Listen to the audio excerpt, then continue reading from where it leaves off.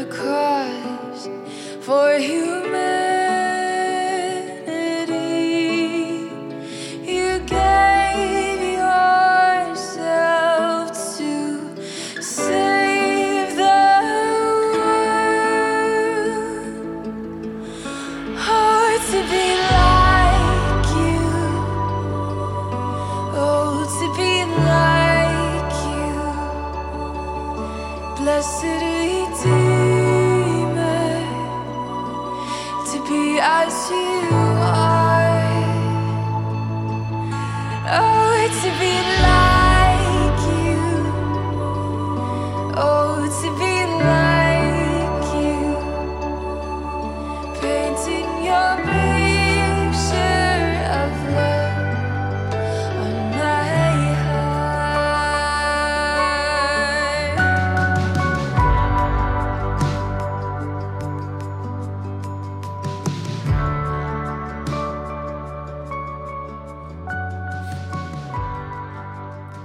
Hello, everybody, and welcome to the Fireside Podcast. Got him. Got him! Hello, everybody, and welcome to the Fireside Podcast, where our mission is to better engage culture, to equip the church, and to glorify God. I'm Houston. I'm Clayton. And I'm Jeremiah. All right. Well, today we are here. You know, I always open up the podcast with, we're here today to talk to you about, obviously, we're always here, and so, Sometimes we're sometimes present. present, yeah, physically present. Physically present for sure. Today we want to talk about worship. So Jeremiah, why don't we just jump right in and you give us a succinct, I'm thinking 90-second definition of worship in all of its entirety. Go. Of course, pick on the worship minister. Mm-hmm. It's your job. I know. It is literally your job. It's kind of my job. Let's just say It's your kind of. calling. Well, it's not your job. Yeah, it's good. It's good to be reassured of that. Thank you. So worship. Well, let's just say one thing right off the bat, that worship is not just music. Music is an aspect of worship, but it is not conclusively worship. I think I could probably just say that and be fine. Yeah, Jeremiah, that reminds me of what Paul says about our spiritual act of worship. And for those of you listening at home, you don't know this, but we have taken about 4 or 5 tries for me to quote that properly, and I've not done a good job. So, Jeremiah, we're just going to ask you to help us out with that quote. Yeah, so Romans 12, 1 and 2 says, "Therefore I urge you, brothers, in view of God's mercy, to offer your bodies as living sacrifices, holy and pleasing to God. This is your spiritual act of worship. Do not be conformed to the patterns of this world, but be transformed by the renewing of your mind so that you may test and approve what God's will is, his good, pleasing, and perfect will." That's that whole section there.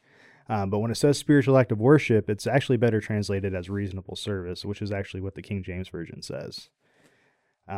So it's our reasonable service towards God that we present ourselves to him in that way. Mm-hmm. So are you saying that we shouldn't view this passage as an example of what worship is? No, I think that's what I'm saying, is that worship is our reasonable service towards God. It's a reverence. It's a deep respect, a reverence for our Creator. Yeah. That's good. So we had a lot of discussion before we started recording about what we were going to talk about today. We knew since last week that we would be talking about worship, but we had kind of disagreements, what we say, about what the implications would be for this episode specifically. Like what direction we wanted to run with this. Yeah, because we all recognize that worship is something greater than just simply song, but when I suggested we should do worship, I mean, I was thinking songs. Right. And of course, I'm not opposed to that, because that's what I do in the church each Sunday, is I lead the music for the congregation. And so I'm perfectly okay with the direction of this episode being songs in the church. and conveying the story behind those songs. Yeah, Jeremiah, I'm reminded of a quote by Andrew Fletcher who said, "Let me make the songs of a nation, and I care not who makes the laws." And really the idea behind this quote is that the songs that we sing when we come together either identify, or I would probably argue shape, our culture and our community. Very much so, because what we worship, we become. What do you mean by that? Yeah, can you go dive a little deeper on that? Yeah, so actually, this is pretty fresh in my mind because the sermon series that we're in at church right now is called Overload, and we're talking about making margin for God in your life. And I made this graphic that actually it's a cross. It's a depiction of the cross. It has all these things embedded in the cross, all these words that describe things that consume our lives that don't allow margin for God. These things include Facebook, Twitter, Instagram, pretty much all social media. I think I had on there, pornography is a big one. Just sin in general. I mean, there's, feelings of despair, like just all these things that we get so caught up on, and we just forget that there's a God that's greater than us, that we need to be paying attention more than anything else in our lives.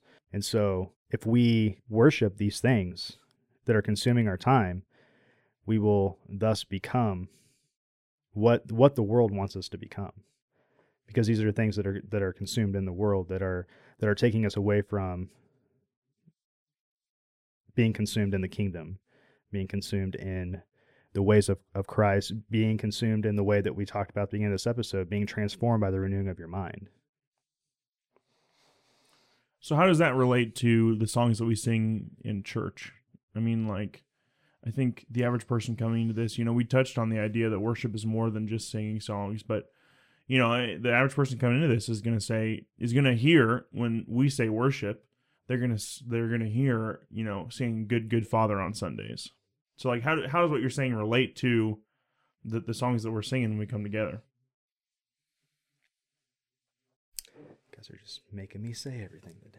Oh yeah, brother. Yeah, this is our first interview episode. You should know that. Little did you know. Little did you know.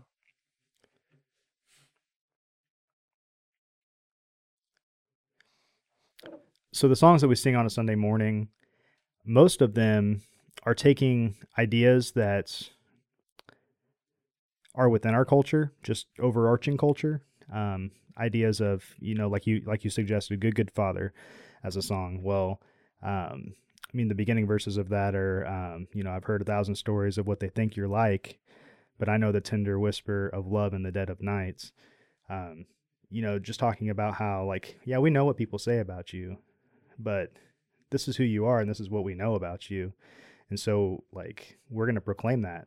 We're going to proclaim that together. We're countercultural. We're countercultural to the ideas of this world. We want people to recognize and know that you are a good Father, and we are loved by you, which is completely, like I'm saying, countercultural to anything that this world is going to offer. Gives us a lot of hope.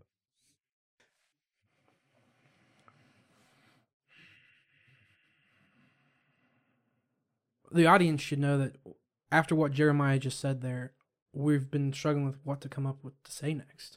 And that I think that speaks to something that I listen to about what worship does. Because what you said just then was it was really good, And what one person that I was listening to, I can't remember their name this week, was that worship doesn't necessarily just lead to an applause. It just doesn't.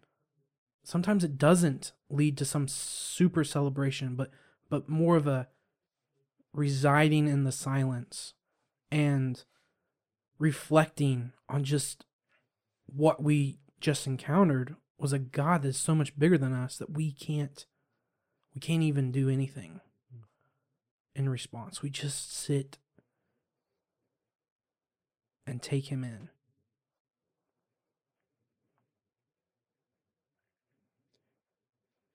Right, which exactly our point is that worship is not just music, even just being in complete silence and sitting and basking in the love of God. Just anticipating his presence by not moving and being silent. Yeah, Clayton, I think the person you're talking about who said that is it Jennifer Donaldson? Sounds right. And I remember hearing her say that too, and it was challenging for me because, sometimes I think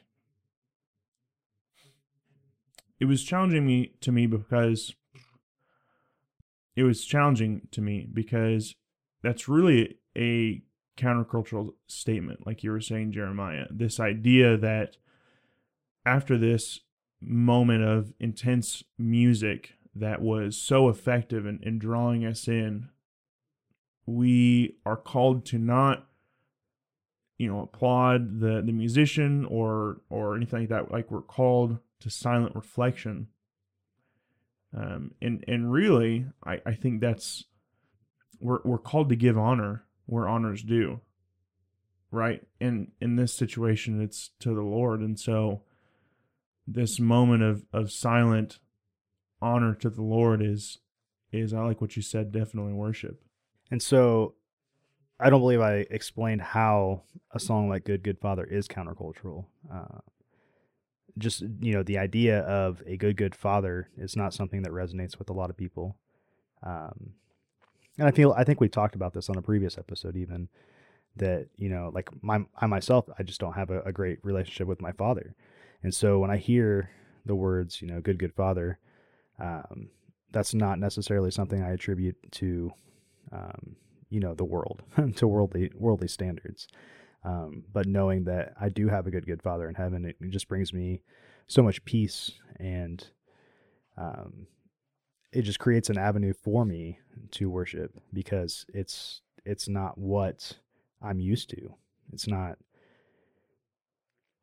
something that I can appreciate more because it's not something I had.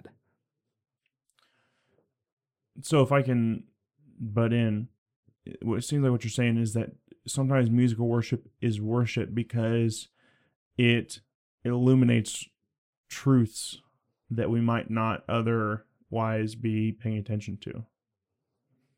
Is that fair to say? Yeah, that's completely fair to say. And so I mean, touching back on this Chris Tomlin song, what a powerful song for our culture and specifically our generation to hear, that we've got, a good father in heaven. Technically, it's not Chris Tomlin. Oh, who is it? It's originally by House Fires. Is it really? I didn't know that. But then Chris Tomlin picked it up. My apologies, House Fires. We got to give honor where honor is due. So, this is an important song for our culture right now because it speaks to the nature of God in contrast to our culture. And I think that's a cool segue into something that is really important for me in worship. And I'm by no means a worship leader. Musically declined. But I pick out songs for my church worship, and we just kind of sing along to music. We're a real small church, and thankfully that works for us. But when I pick out songs, one of my highest criteria, besides quality, is theology. And I want to make sure that the songs that we sing on Sunday have good theology behind them. So this past Sunday, we sang the song "Though You Slay Me" by Shane and Shane. And I had a very specific pair of people in mind when I picked the song. And that's what I try to do, is kind of think, we've got a really big range. My wife and I are in our lower 20s, and we've got our pastor is in his 40s, and we've got a couple that are in their 70s, and so we've got such a wide range that I always try to do something that's going to click with everybody, is really the idea. But anyways, we have these two guys in our church right now who are really dealing with some serious suffering coming their way. And that's what at least they think that serious suffering is coming their way. They're waiting on some test results and that kind of thing. And one of them said to the church last Sunday when we were just kind of spending time in prayer, he said, I think that this suffering I'm going to go through is punishment for my life before I became a believer, some 30 years ago or whatever. And, not even to touch on that. I mean, I don't want to talk about that. What I heard was from him, I'm going to be suffering because God is punishing me.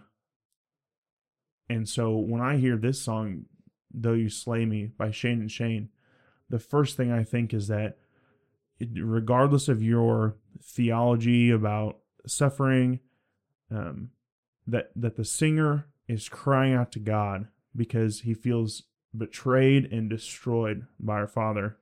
And he says, and still I'll worship you. And to me, that is a constant flow and undercurrent in all the Psalms, is although I am suffering and I'm crying out to you why, I'm still going to worship you, Lord. And so, I remember listening to the song and just thinking how powerful this is. Just the sentiment that we're going to worship despite our own sufferings because he's still worthy. Which is exactly what Revelation 4 and 5 is speaking into, and what our sermon in chapel this week was about was, even in our suffering, we can worship God, and it's not something that we have to just make them separate entities in our lives. Mm-hmm. No, we carry our suffering with us through the process. Yeah. Oh, I know, right? That chapel service.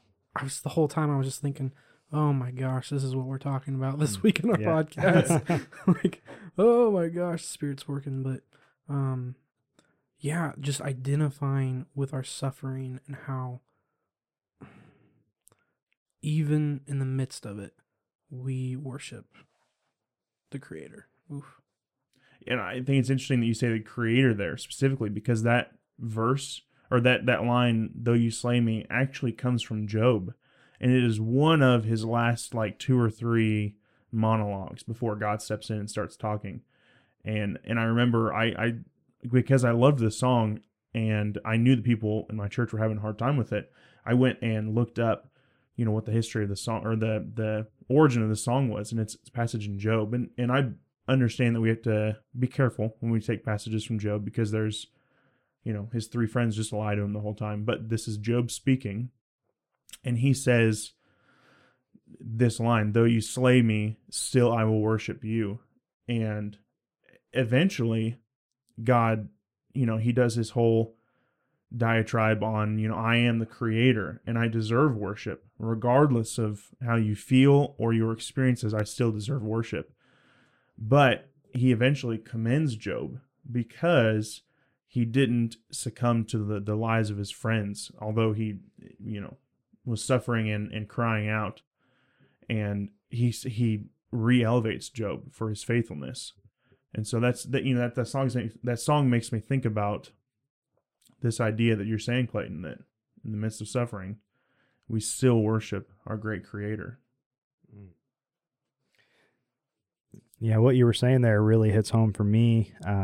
As for Revelation class, I'm actually writing a paper over the very last chapter of Revelation, the end of the book.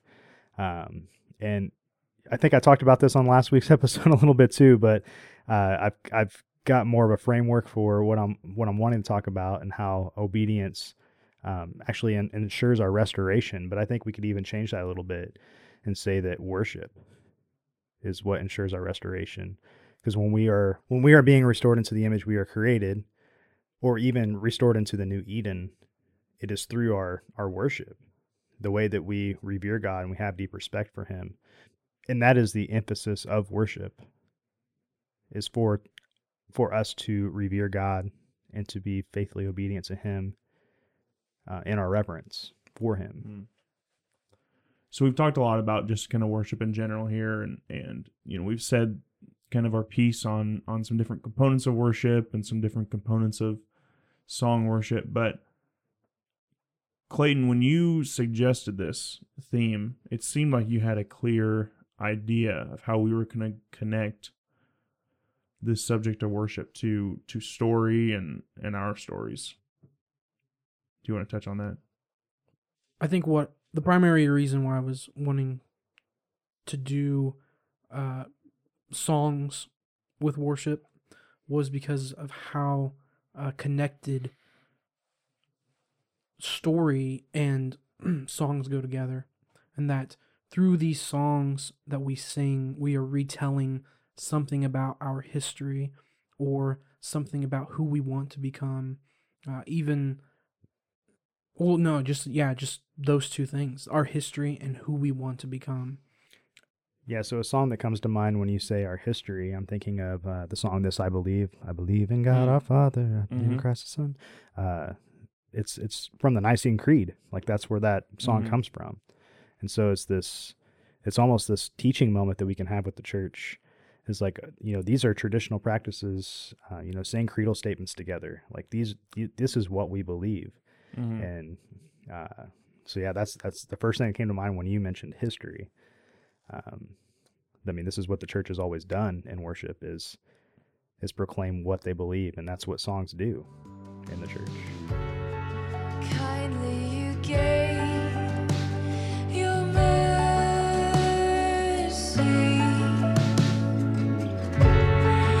govern my shame and brokenness. Set this wandering sinners high. Hard to be like you, oh, to be like you. Blessed Redeemer, to be as you are. Oh, to be like you, oh, to be like you.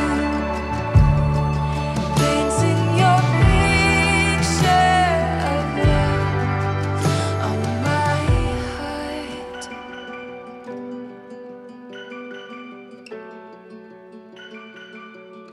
Yeah, Jeremiah,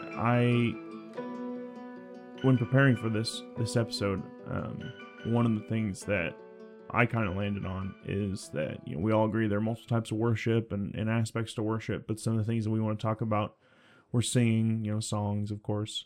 But another thing that I thought would be really cool to touch on is liturgy in general, and this is something that I've been really pursuing for the past couple months is an idea of liturgy, especially being someone who has some say over what our church services are looking like. I'm starting to realize more and more the value of a structure that people can buy into.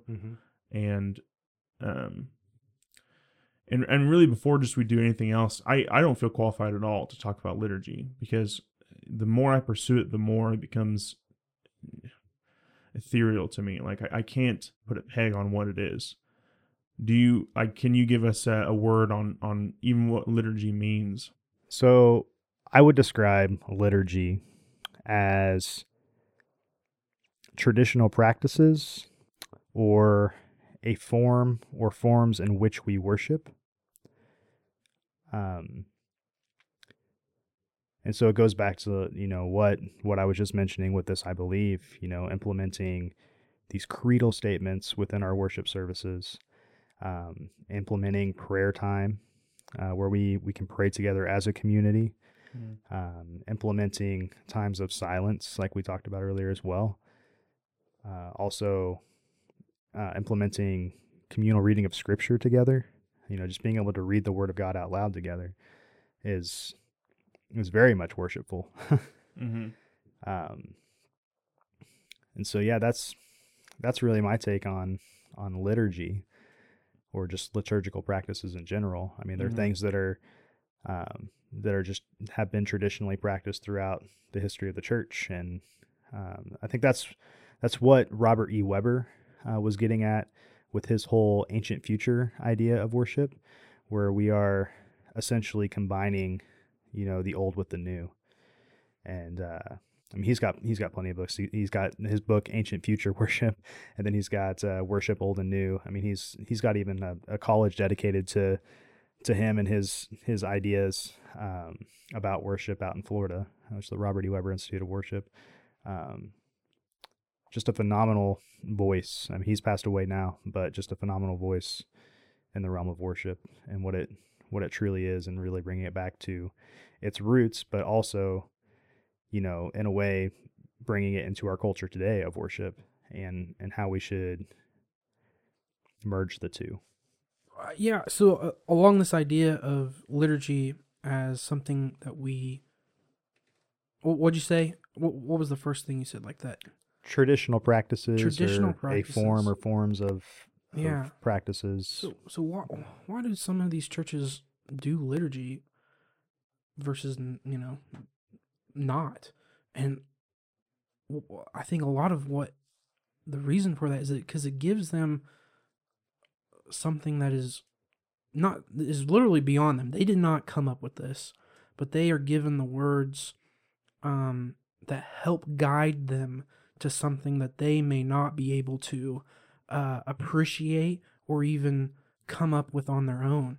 Like, it's a statement about how I don't know how to pray, or I don't even know how to come up with the words to say. Mm-hmm. And the liturgy provides that for you and helps you guide your direction towards God. And man, that's one of the aspects that I love about Catholicism or Eastern Orthodoxy, is that they recognize the fact that when you come to the Mass or church and on Sunday morning or whenever, that you are now participating between this merger of heaven and earth, and you are at the throne of God, mm-hmm. sitting there with the saints, worshiping. And man, if we don't come with that in mind sometimes, we are missing out on something. Yeah, it ceases to be worship. Like there's a quote that I was mentioning before that, of Warren Wiersbe, that when worship becomes pragmatic, it ceases to be worship. Tell us what you mean by pragmatic. When it becomes, practical, when it becomes a show, like when it becomes buffet style church, like when we're just coming to eat some junk food to get us hyped up for the week and then go back out into the world, like you can call it your Mountain Dew and Doritos diet. It's more than that. So Clayton, you were talking about how in maybe our church traditions today, we do not pay a lot of honor to the idea of borrowing someone else's way of doing church, essentially. That we don't, in evangelical churches today, we have a bad habit, maybe, of not relying on tradition or church history or even other people to help us worship, right? So something that I think about is in a lot of the churches that I've been to, if we were to implement, actually you said this, Jeremiah, if we were to implement communal scripture reading, where everybody stands up, reads scripture, and then sits back down, people, their first response is, oh, that's a Catholic thing. We don't do that. And so I think when we do that, we have a bad habit of, I always say this, throwing the baby out with the bathwater, right? So we can acknowledge that what Jeremiah is saying is 100% right, that when worship becomes pragmatic, when it becomes a show, when it becomes a set of motions, when it becomes, just a thing that we just go through, then it's not worship. It has no value. But we can also acknowledge what you're saying, Clayton, that when we engage with the works of other people, their songs, their prayers, even their liturgical practices, we have an opportunity to really engage in something bigger than us. And so how do we keep those two things in tension? How do we not fall into the pitfalls of, well, this is what we do because this is what we do, and at the same time we don't fall into the pitfalls of spontaneity is synonymous with spirit filled? And does that make sense when I say? And so what I mean by that is we kind of get to this point where if every part of our service is not spontaneous, it's not filled with the Spirit. We kind of assume that the Spirit only moves on Sunday mornings, right? Instead of all week when we're preparing for service. So how do we kind of keep these things in tension? Because I think that's our challenge as leaders in the church and as believers, that we are to keep these things in tension. We have to recognize that other people can bring value to the table. And not just that there are people who lived before us who were incredibly brilliant and brought a lot of value to the table. And then, we have to always be careful that we don't just do things to do them. This is real. This is an important experience. So, do you guys have any tips? And Jeremiah, you're doing this in your church right now. Do you have anything that you're seeing as valuable for keeping these two things in tension? Yeah, so I think the biggest thing is redefining what worship is to the congregation and having intentional moments within your service to teach your congregation what worship really is, and that it's not just the music, even though that's what we're talking about today. We're supposed to be talking about. And so the ways that I've been doing this recently within our church is presenting a worship emphasis for each week, where in between we usually have a pretty set structure of how things are going. And so we usually, after our welcome period, we have 2 songs before we go into the sermon. And in between those 2 songs, I will stop and have us do something like an extended prayer time or communal reading of scripture, and just lead into that with, these are things that have traditionally been done and that are valuable, and that we should recognize these things as worshipful moments as well. Not that song is not worship, because that's not what we're saying, but I think we've synonymized worship with song in the church, and I think it's very important to just pull away from that as much as possible, because when we do that too, it identifies the worship leader as the only person worshiping on a Sunday morning, if that makes sense. As in, his identity is already made up. He's no more than the guy that leads songs, because worship is synonymous with music, with song. And so even what I've seen as the new title for that is creative arts pastor or creative arts minister, because it takes you away from being classified as just the music guy in your church. And we need to realize that, even the worship minister has a lot of value to bring to the table aside from just leading songs on a Sunday morning. He's there to be a minister like anybody else in the church. And so that's just, for me personally, that's the biggest reason why I've attempted to implement these things in our services and to redefine the meaning of worship. So if I can just jump in and try to summarize, you're saying that being intentional about telling people why we're doing this stuff is how you're bridging the gap between touching on old valuable subjects and still keeping it spirit-filled. Correct. So Jeremiah and Clayton, definitely Clayton too, because I know you've got opinions on this. How much of a role does the quality of worship play in the worship setting? And so what I mean by that is the quality of song, singing, music, that kind of thing. How much of a role in worship does that play? So to begin with, what makes worship begins with, it has to be set apart, meaning whatever is done has to be holy in a sense. and that it is not something normal,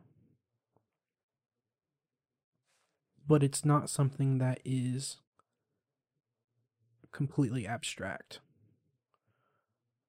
It's concrete, but it is something, set apart. And that can be challenging. I recognize that. But, and the reason why it has to be so holy is because we're giving this to God, and He is holy. Now, and the second part, that was the first one, I guess. I think it needs to be edifying to the church. And this is, I think, what you're talking about how it teaches the church who she is. And in a lot of ways, it's the church teaching herself, I guess. But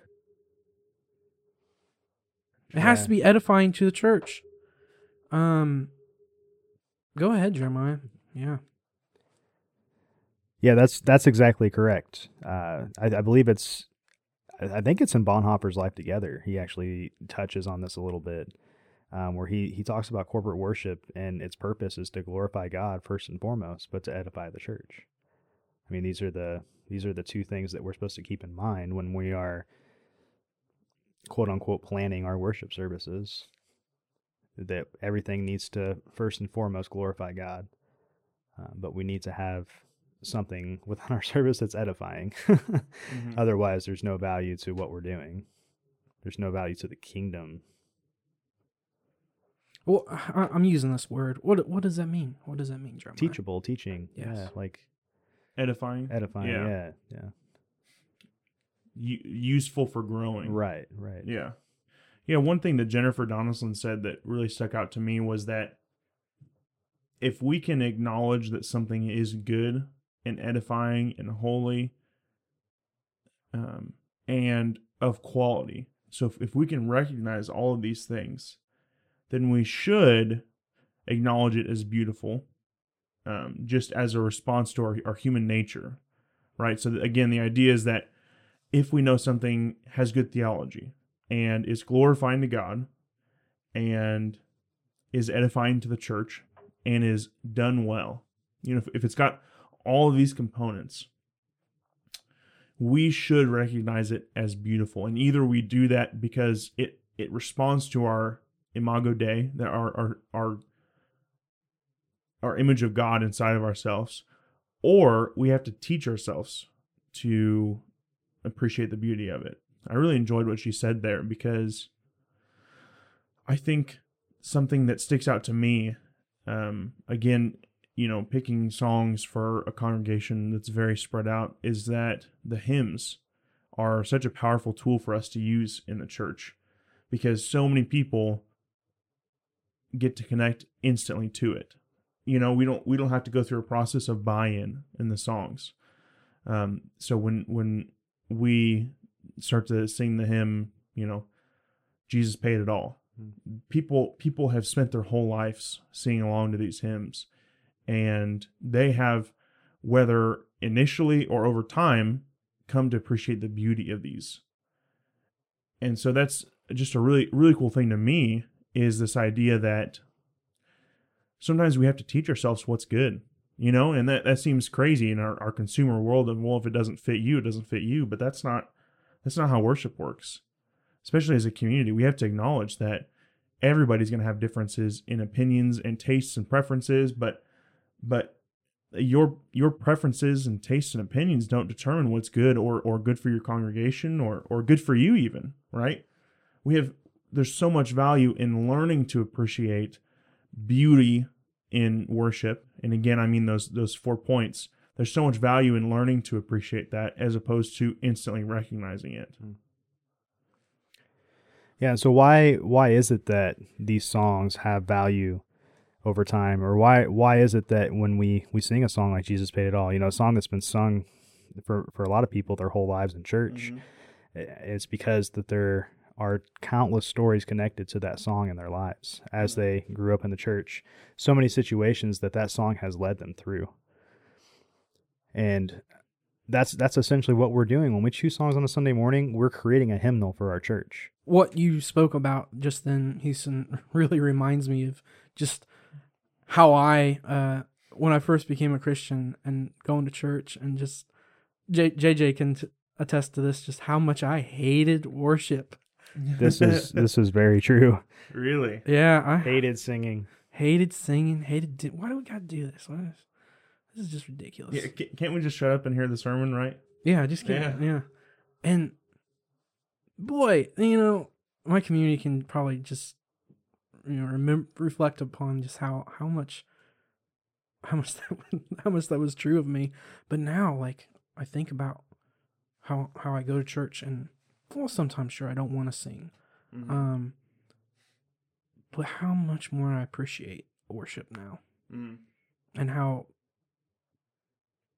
I didn't teach myself how more important it was, but it really was my community who taught me, because I saw in them, no, this is important, and this is how we go about doing this. Yeah, it's that humility when we approach this, and really everything in the Christian walk, but it's our humility and how we approach that. If someone else is finding value in this, then I can also find value in it if I let myself. Right, it goes back to being transformed by the renewing of our mind, and when we do that, we leak. Yeah, that's a good word, I guess. We leak out the attributes of God, and I think that's why community is so important, and why your Clayton, why your idea of worship changed is because, like you were saying, you saw these attributes being poured out around you, and you realized that there was something different here, and there's something that is to be appreciated here. And that's exactly why worship is so important in our church on a Sunday morning. And not even just a Sunday morning, just when we wake up in the morning, praising God, thanking Him for another day of life, that we have breath to live another day.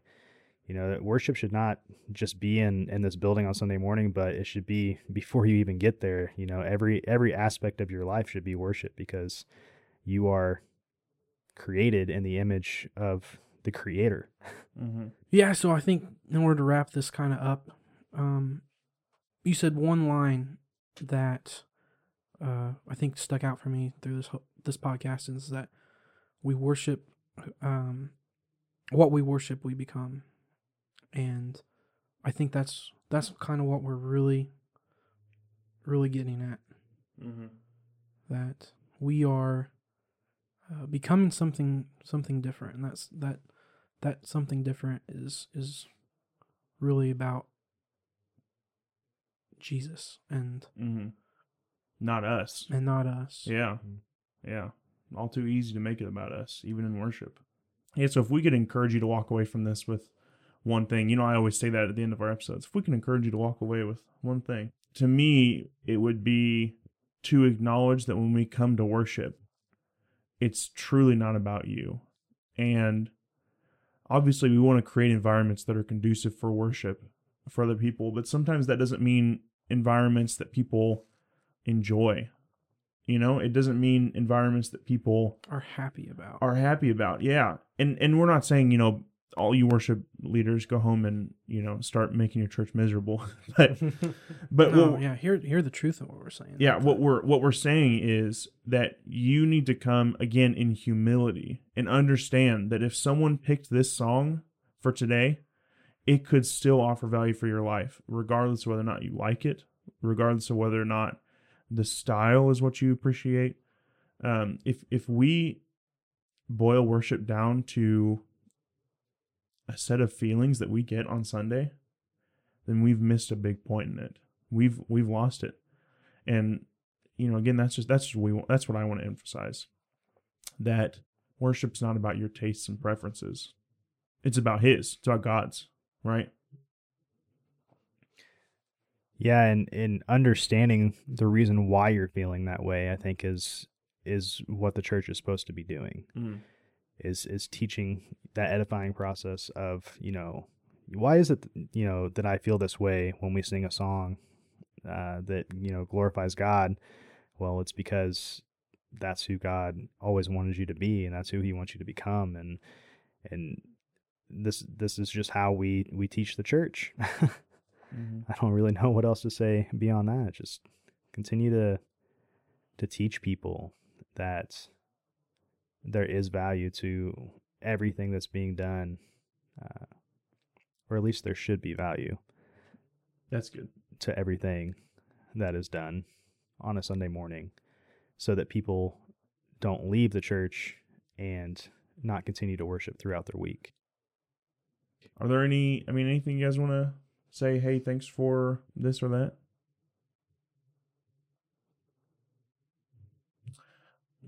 I've got one.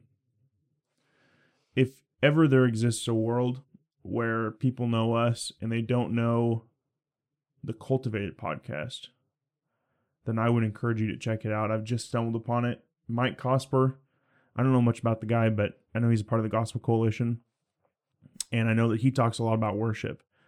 And I also know that the way he talks about worship just blows my mind. It's just incredible. I just got one of his books, Faith Mapping. Really excited to jump into that. I would encourage you that if you want to know more about worship and specifically about kind of engaging our culture and worship at the same time, I would encourage you to check out the Cultivated podcast. Yeah, and someone along those lines is Andy Crouch, who is actually on the Cultivated podcast. He has a 2-part episode that's phenomenal. Another worship guy that...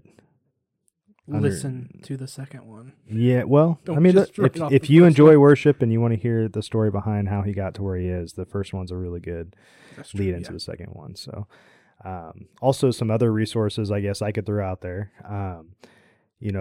Bob Kaufman has a book called Worship Matters, which is phenomenal for any of those that are aspiring to do worship in their church. Musical worship, I should say. Robert E. Weber has influenced me in everything that I do. So definitely check out any of his works. If someone wanted to engage in some of this liturgy we've been talking about, what kind of resources could they reach out for? Robert E. Weber. What about our person who gives us... Oh, Another person that we'd like to shout out to is Rich Kirkpatrick, who's been allowing us to use their music from a beautiful liturgy. Him and his daughter Emily. He has a blog, which is rkblog.com, and just a phenomenal resource for just anything that you would want to know in the worship realm. I mean, he just released an article that's about how to leave your church if you're having issues in your church and you feel like you're called to leave. Just the way you should go about doing that. And it was a really good read. So, but yeah, like I said, anything that involves, worship ministry, you could go to his blog and find countless amounts of resources. and this guy's been doing worship for a long time, right? Yeah, he's actually one of the workshop speakers for the National Worship Leader Convention. Mm-hmm. He's done that for a lot of years now. And so if you ever make your way to one of those conventions, make sure that you pop into one of his seminars, because it's definitely worth it. Cool. All right. It's all you. What are we going to talk about next week? I actually have an idea for you guys. No way. Yep. Are you shocked? No. About time. We are planning to have our buddy Travis Montgomery on, pastor, local church, guy we went to school with, just all around great guy. And he suggested that we could talk about, he said, the divisive nature of the gospel. And I thought, oh, okay. Yeah, okay. So I asked him to clarify. And he said he meant how the story of the gospel calls people into decision, and the power of that story, that you can't walk away exactly the same from the gospel, that it requires you to make a decision. Oh, I like that. Mm-hmm. Yeah. So, and he referenced Donald Miller while we were talking about it, which just, warmed my heart to no end. Do you know about Donald Miller? Wrote Blue Like Jazz. Oh man, love that guy. Anyways, so if that's good with you guys, I say we get rolling with it. Okay. Sounds good to me. Cool. So join us next week with Travis Montgomery, and we're going to talk about the gospel being a call to decision. Thanks, guys. I count all this loss to claim my reward, to be more like you, I am yours. All that I am, I bring it to you. From this moment on, I am yours. I count all this loss to claim my reward, to be more like you, I am yours.